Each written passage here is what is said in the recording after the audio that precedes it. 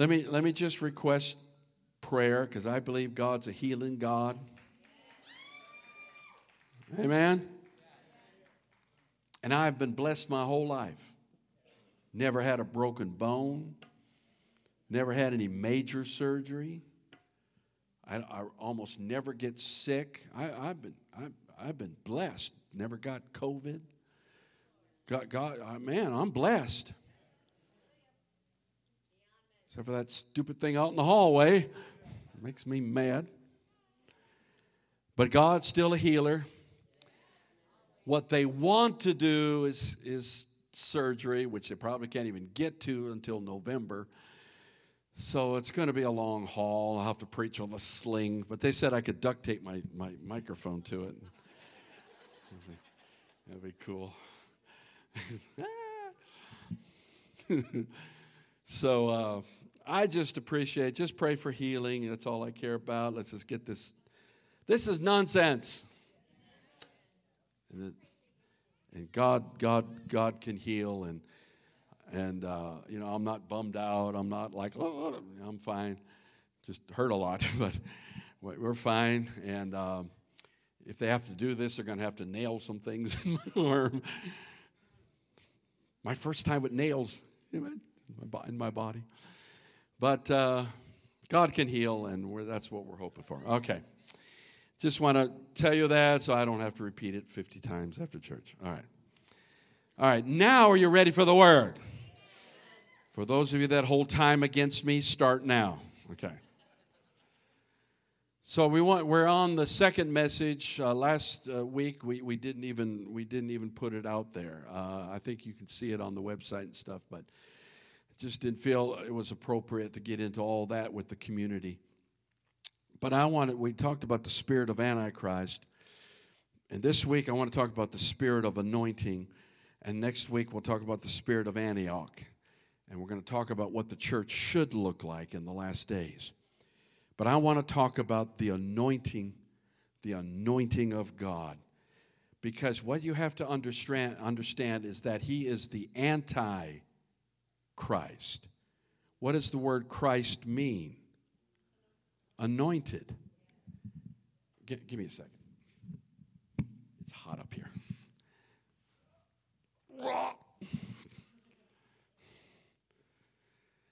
All right?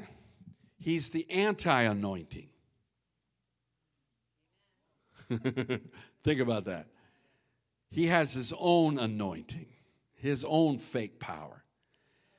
So we have the anti-anointing, and that means we have got to get a hold of the real anointing. So we need to understand what it is, how it works, and we can and we did. We have preached a whole series on the anointing, what it is. So we don't have a lot of time on this, but let's go to Malachi chapter 4. This is in verses 1 through 5. I'm going to go back a little bit, 1 through 5. And understand these scriptures have been foundational to our church, really. The whole thing about Father, Son, and anointing and all that sort of thing, which has been foundational to our church for decades. But here's what it says in the Message translation: count on it, the day is coming like a raging forest fire. Did you see the pictures from Israel? All the arrogant people who do evil things will be burned up like stove wood, burned to a crisp, nothing left but scorched earth and ash, a black day. But for you, sunrise, the Son of Righteousness, will dawn on those who honor my name, healing radiating from his wings. Woo. You will be bursting with energy like colts, frisky and frolicking. Yeah. And you'll tromp on the wicked. There'll be nothing but ashes under your feet on that day. God of the angel armies says so. Well, that's verses 4 and 5. But remember and keep the revelation I gave through my servant Moses. The revelation I commanded at Horeb for all Israel. All the rules and procedures for right living. But also, look ahead. Look ahead. I'm sending Elijah, the prophet, to clear the way for the big day of God, the decisive judgment day, the day of the Lord. He will convince parents to look after their children and children to look up to their parents. If they refuse, I'll come and put the land under a curse. I think one of the greatest curses we have now in America is fatherlessness. Come on. They said the single most thing that determines whether or not a child becomes a Christian, 70%, is whether or not he has a father in the home. And I can give you all kinds of statistics. Sometimes the world is giving us a low opinion of men, but we need our dads. We need our fathers in the spirit as well as physically. Do y'all understand what I'm saying? So in the last days, he's going to send Elijah, only it's not really going to be so much one person. The spirit is not big like John the Baptist, who came in the spirit of Elijah to prepare the way for the first coming of Jesus. Amen? What does it mean to prepare the way of the Lord? I got so much on my mind. Y'all better be praying for me. What does it mean to prepare the way of the Lord? It means to make space. I like that. To make space for him.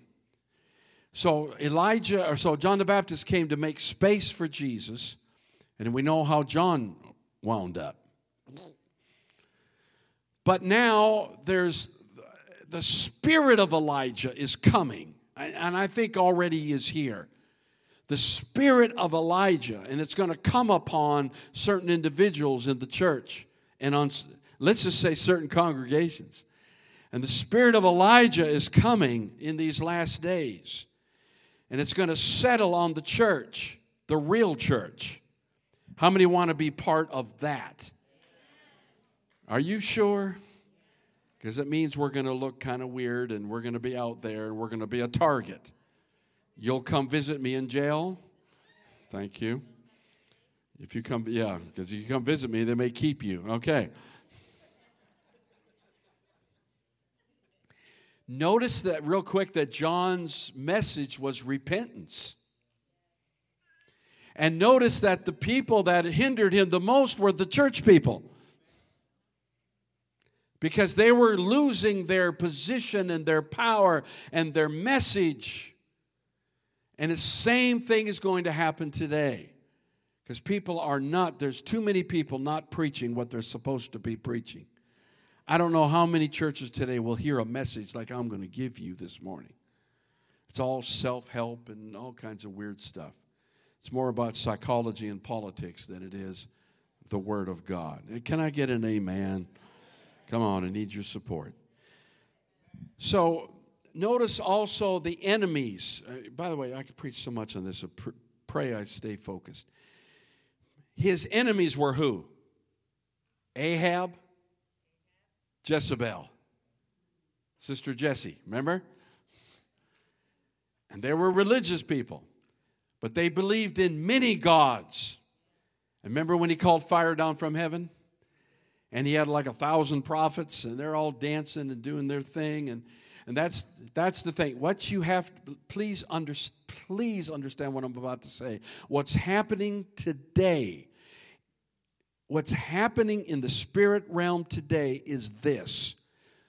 The old pagan gods are coming back.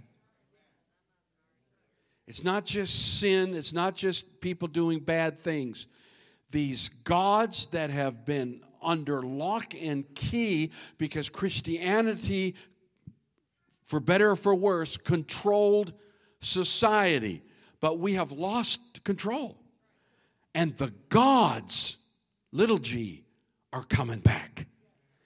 So we have a confrontation between the God. And it's no wonder so many people are depressed and they're facing crisis and they're having all these they don't know what to do or where to go or what to believe. They're having identity crises. They don't know who they are. They don't even know what gender they are. I saw funny the other day, they said, archaeologists dig up all these old bodies, and they never found more than 2 genders.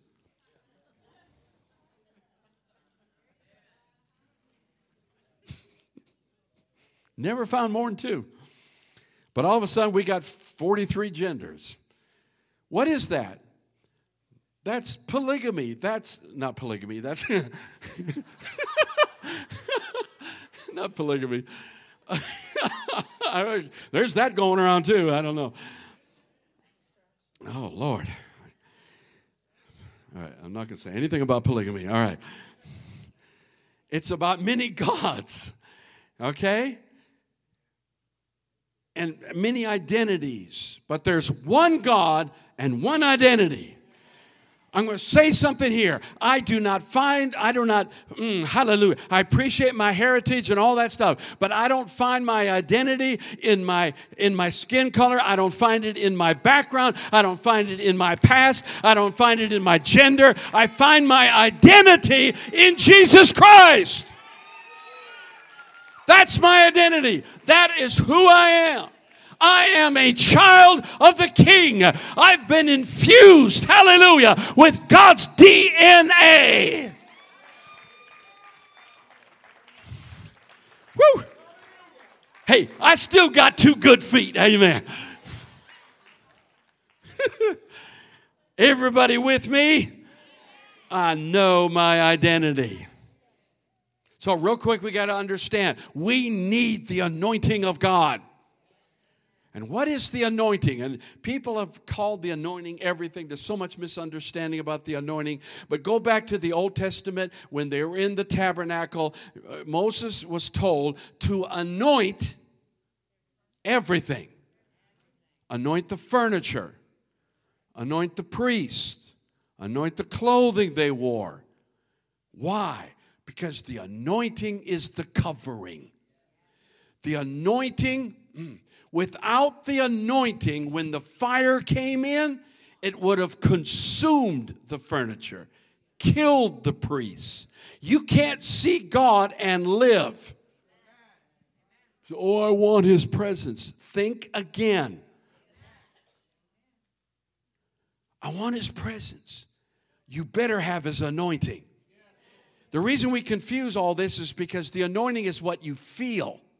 It's that tingling. It's that hair going up in the back of your neck. Come on. You feel the anointing. You're aware of His presence.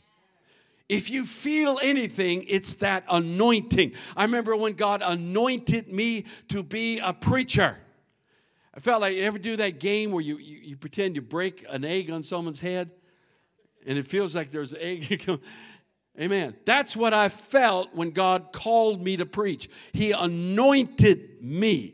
That anointing never leaves. You always have it. Why? Because that anointing covered me so I can be in His presence. It covered me so I can know the glory of God. It covered me so the power of God can work through and flow through me. That's the anointing of God, and that's what we have to have.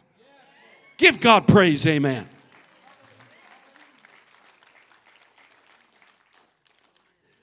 Whew. Do you understand? So when you're anointing, it gives you power and permission and skill to do what God's called you to do. Whew. So you need to be anointed to be a pastor. You need to be anointed to be a singer. You need to be anointed to be a teacher. You need to be anointed.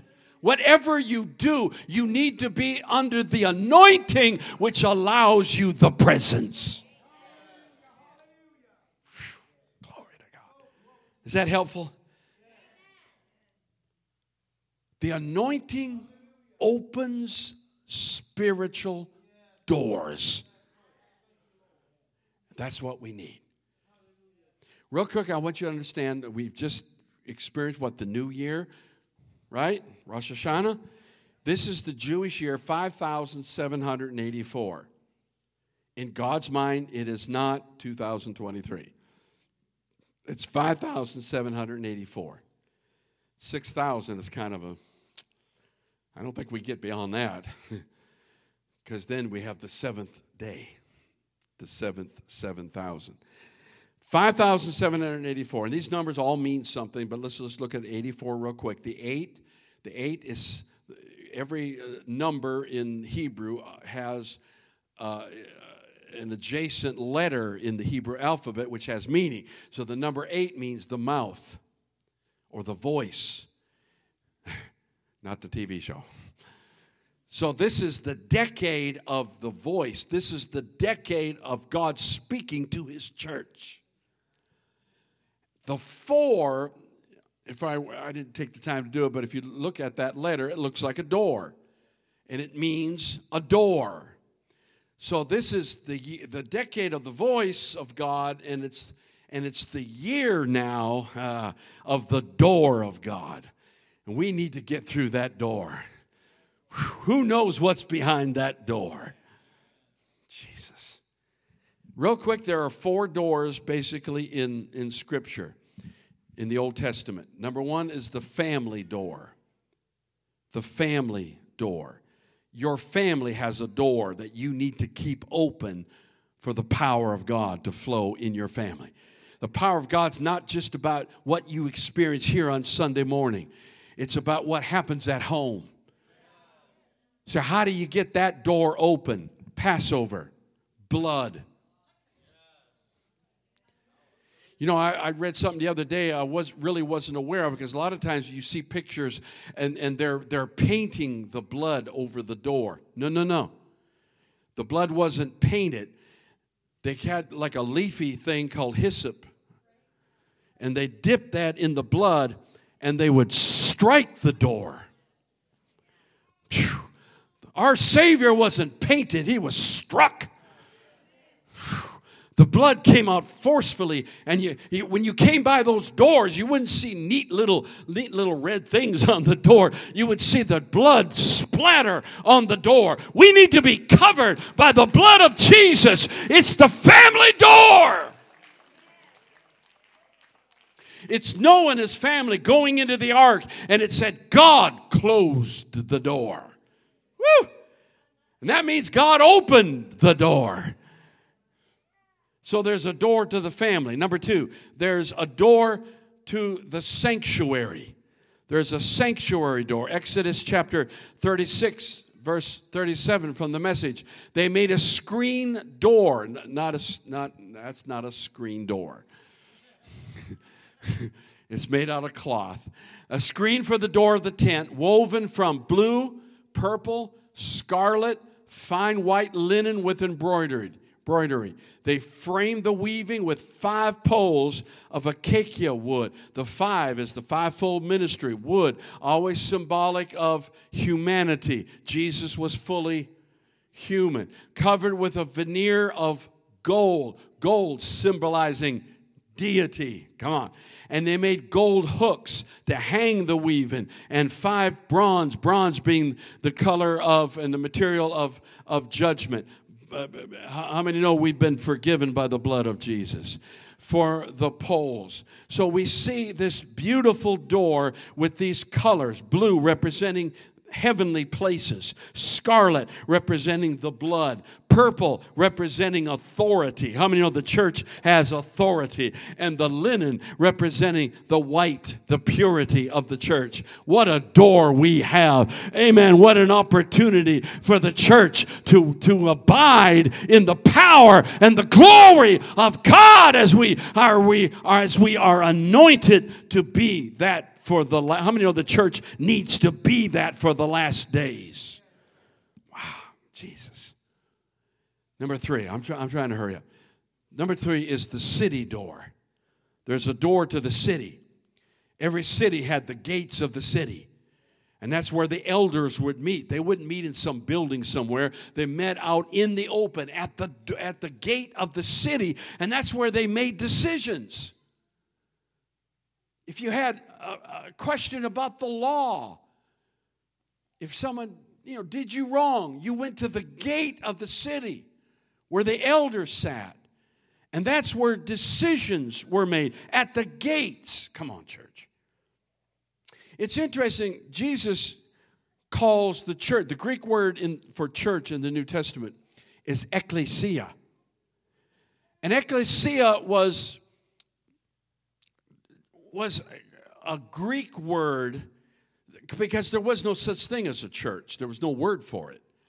So Jesus used the word ekklesia, and the ekklesia was the ruling members of a city. Oh, this is too good. The people that were in charge, in today's language, the mayor, the city council, the chief of police, all the authorities were called the ekklesia. And Jesus said, that's what I'm calling my people. Whether we are a mayor or not, we're in charge of the city. We are the ekklesia. We are the authority. Come on, well, we don't exercise it. We don't pray like we should pray. But God said, you are, amen, you are the door. The door to blessings, not through the mayor's office. It's through the church office. And if we'll pray and believe God, I believe God can turn Mansfield around. And we can get back some of these stores that Gloria is missing. Amen. The city door. Number 4 is the treasury door. There was a door to the treasury. And it wasn't really a door. You know those yellow boxes back there in the back? That's basically what it was, only probably a lot bigger. It was a box. And let's get a little bit into this. 2 Kings chapter 12. And they were trying to rebuild the temple. And watch how this works. And Jehoash said to the priests, all the money of the dedicated gifts that are brought into the house of the Lord, each man's census money, each man's assessment money, and all the money that a man purposes in his heart to bring into the house of the Lord, the tithes and the offerings, let the priests take it themselves, each from his constituency, and let them repair the damages of the temple. I believe the church is damaged today. He said, so it's not just about money, but let them repair the damages of the temple wherever any dilapidation is found. Now, it was so by the 23rd year of King Jehoash that the priests had not repaired the damages. 23 years they've been collecting money and hadn't been fixing things. Where do you think the money went? The priests were living good, but the house was in ruins. Come on, church. There's too many churches. The buildings are amazing and the pastor's well paid. And I'm not saying they shouldn't be, but what about the ministry? Where's the glory? What good is a beautiful, beautiful building and a good-looking pastor?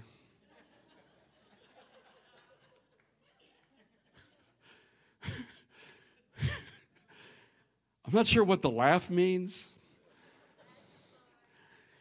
But what good is that if there's no glory in the house? Someone help me in this house. Amen. Hallelujah. So watch this. Verse.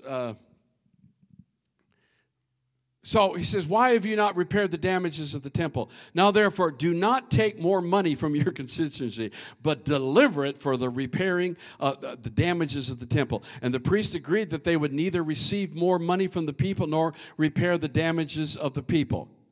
The king has a way of doing those things.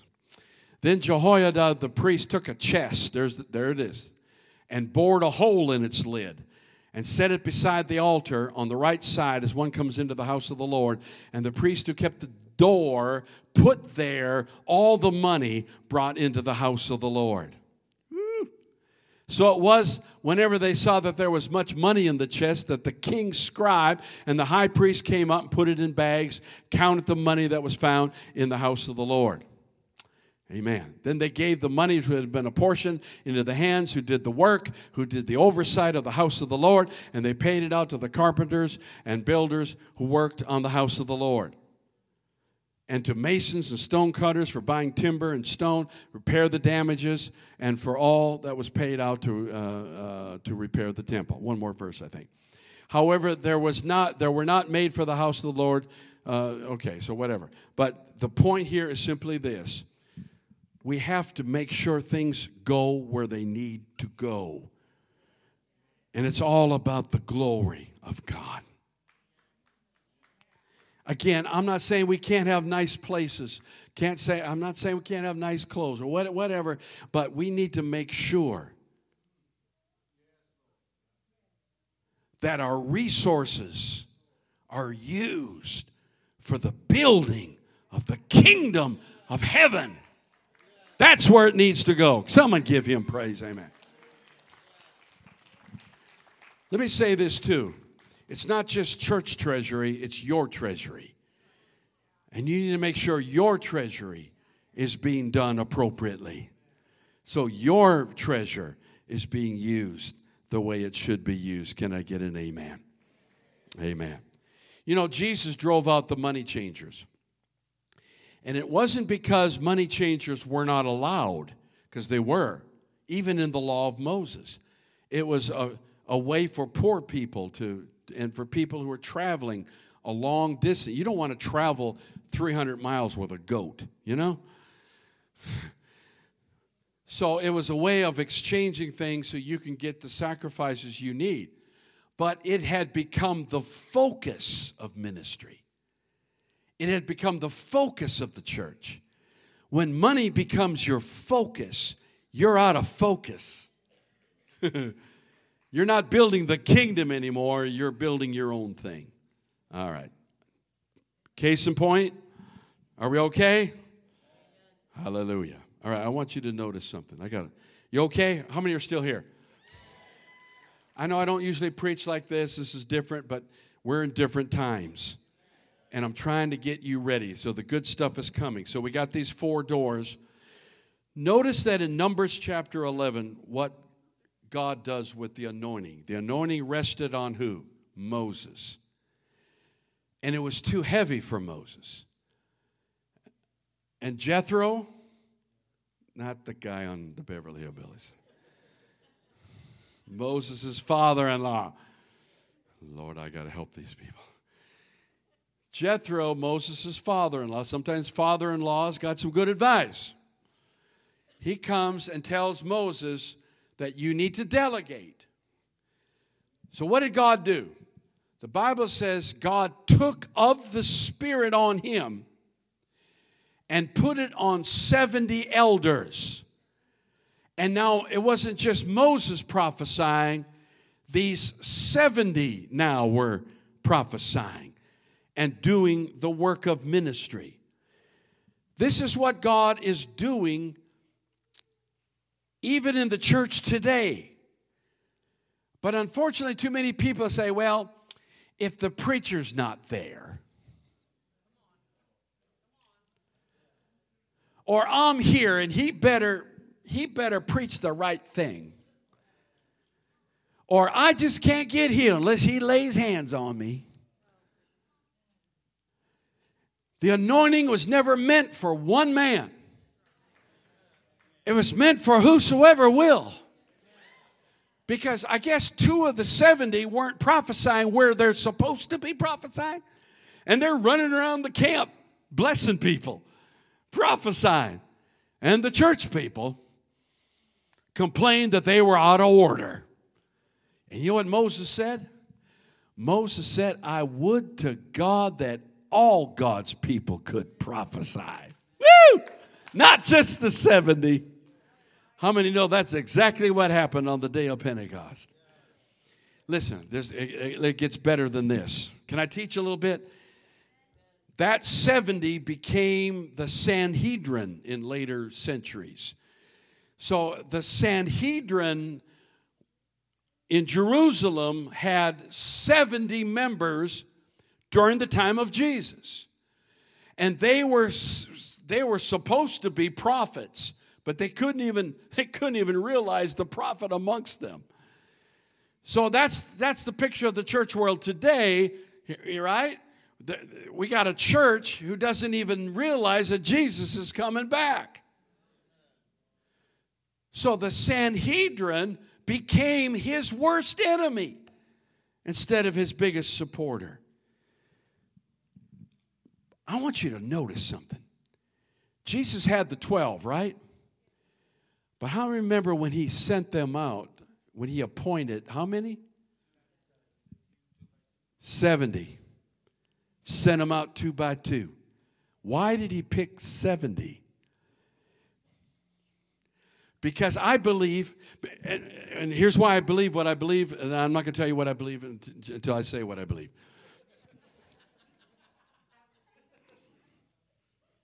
One person followed me, but it was good. When they came back, what did they say? We had power. We cast out demons. We healed the sick. And Jesus said, well, okay, don't just celebrate that, but celebrate that your name is written in the Lamb's book of life. But you know what else he said? He said, yeah, while you were out ministering, I saw Satan fall from heaven. There's some confusion about this, but you need to understand when Satan was in the garden, he was still an angel.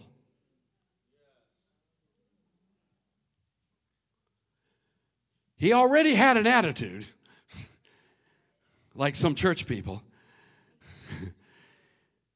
But let's jump to Hebrews chapter 1, verse 13.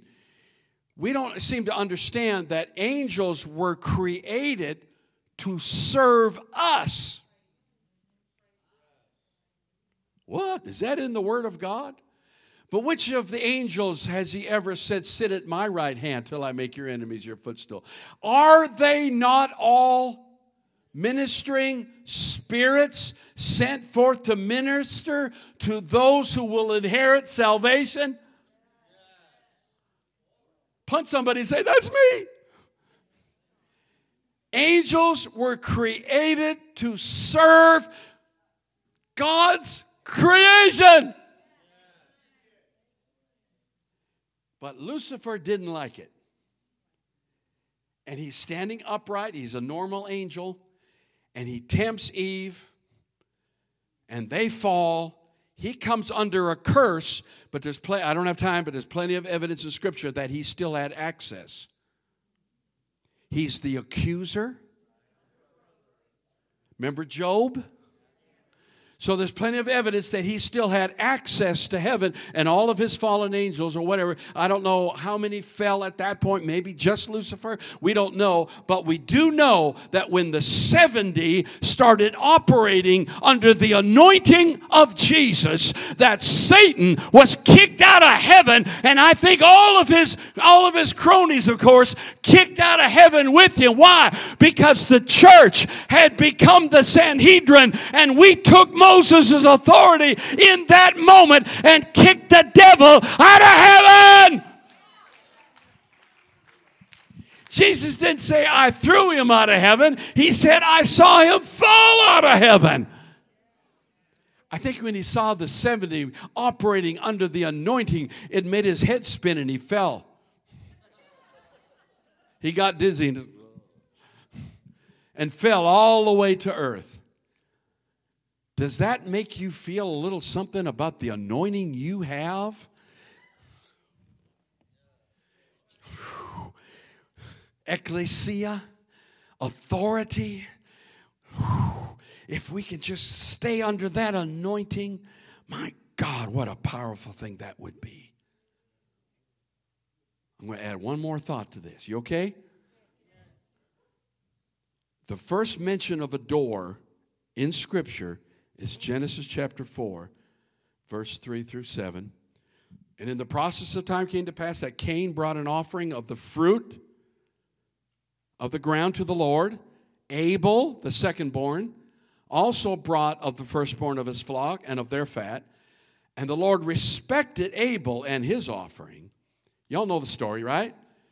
But he did not respect Cain and his offering. And Cain was very angry, and his countenance fell. So the Lord said to Cain, why are you angry, and why has your countenance fallen? Of course, God knew. If you do well, will you not be accepted? If you live the way you're supposed to live, will you not operate under the anointing of God? if you do not do well, sin lies.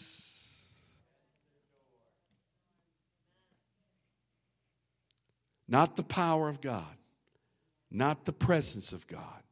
Sin, that word lies in the Hebrew, crouches like a lion at the door, and its desire is for you, but you should rule over it. Get behind me, Satan! I rebuke you, I resist you in the name of Jesus. All right, but that's not all. I want you to notice that Eve, her name was not Eve until after the fall. Well, what did they call her? They called her woman.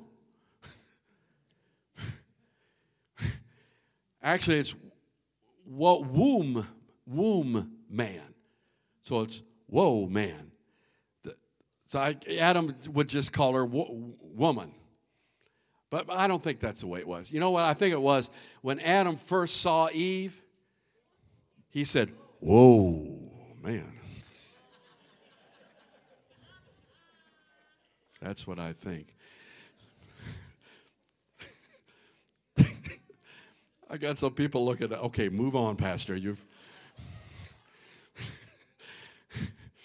So she was just womb man until after the fall, and then strangely, now they die, they don't live forever, but yet he names her Eve, which is mother of all living. But they're all going to die. But he calls her the mother of all living. Whew. She's the bride of the first man, Adam. And she's the mother of everything that's alive. Jesus, I think Norman knows. Norman's the only one who knows where I'm going. Adam is the second Adam and has a bride. And she also is mother of all living. Whatever is alive on this planet, whatever works right on this planet, whatever is godly on this planet, whatever is holy on this planet, whatever is anointed on this planet, it comes through the church, the salt of the earth, the light set on a hill. We are the anointing of God. Hallelujah. Somebody help me praise him in this place. We're Eve. We're the mother of the living. Whew. Glory to God. And we, remember what it said? You're going to have pain.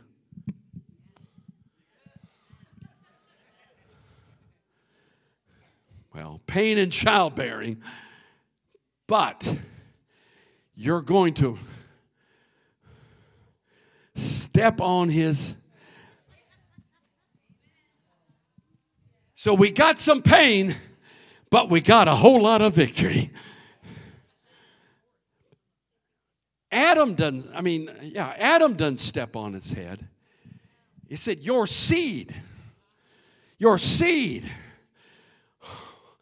Are we not brothers to the Lord Jesus Christ? Are we not sons of God? We are the seed of the living, the mother of all. Glory to God. The church has birthed every one of you into the kingdom of God, and we are amongst the living on this planet, and we walk in the anointing of God Almighty. Am I helping anybody? Am I encouraging anybody? Is anybody ready? Just lay some hands on somebody and let's operate in the power of the Holy Ghost in these last. Stand to your feet and give him glory and give him praise. Come on. Isaiah 10:27. It shall come to pass in that day, that's today, that his burden will be taken away from your shoulder, his yoke from your neck. And the yoke will be what? Because of what?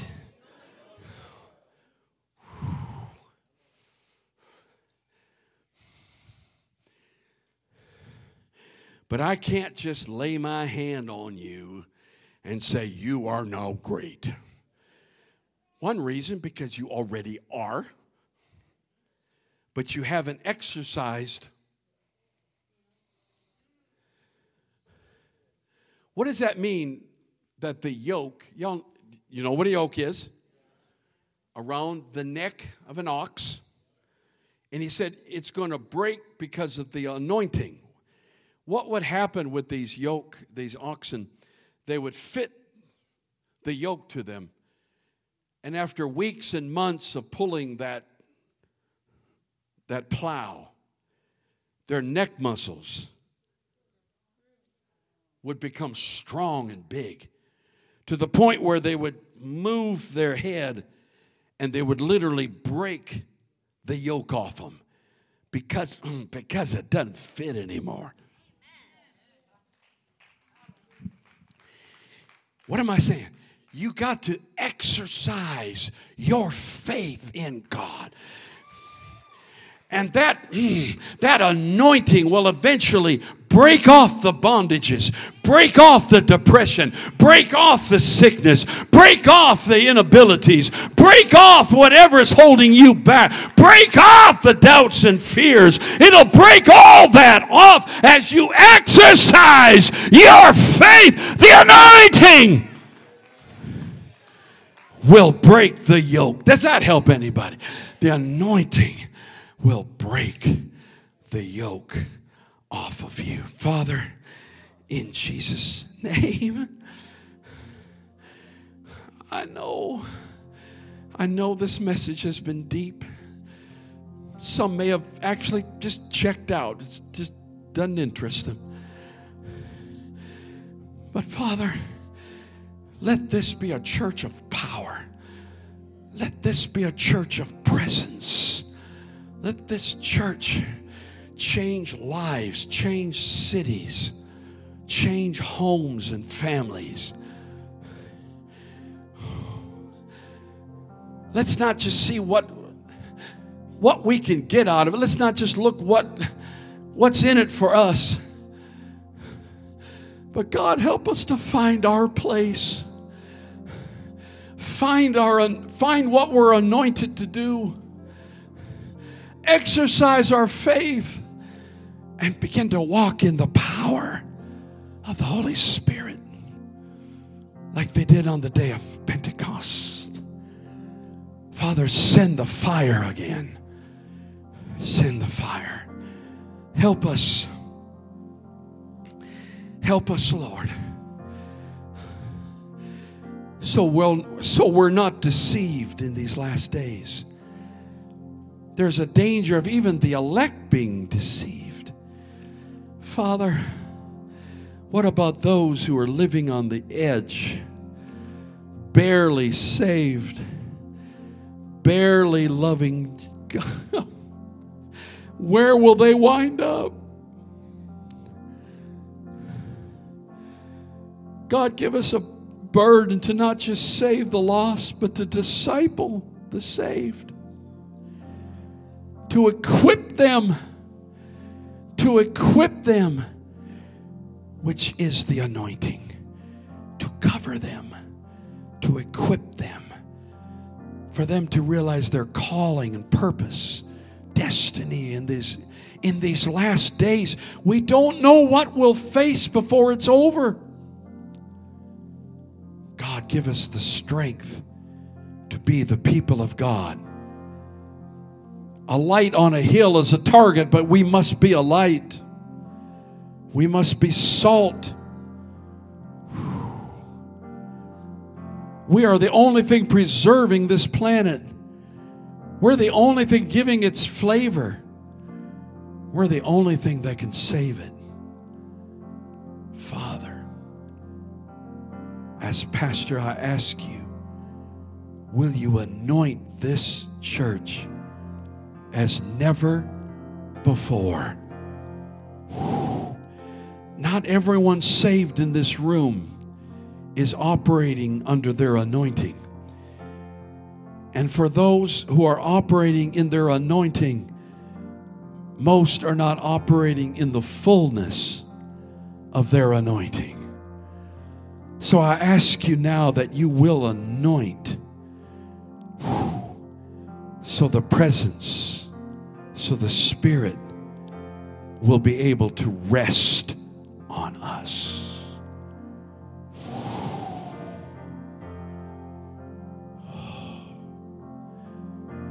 Jesus.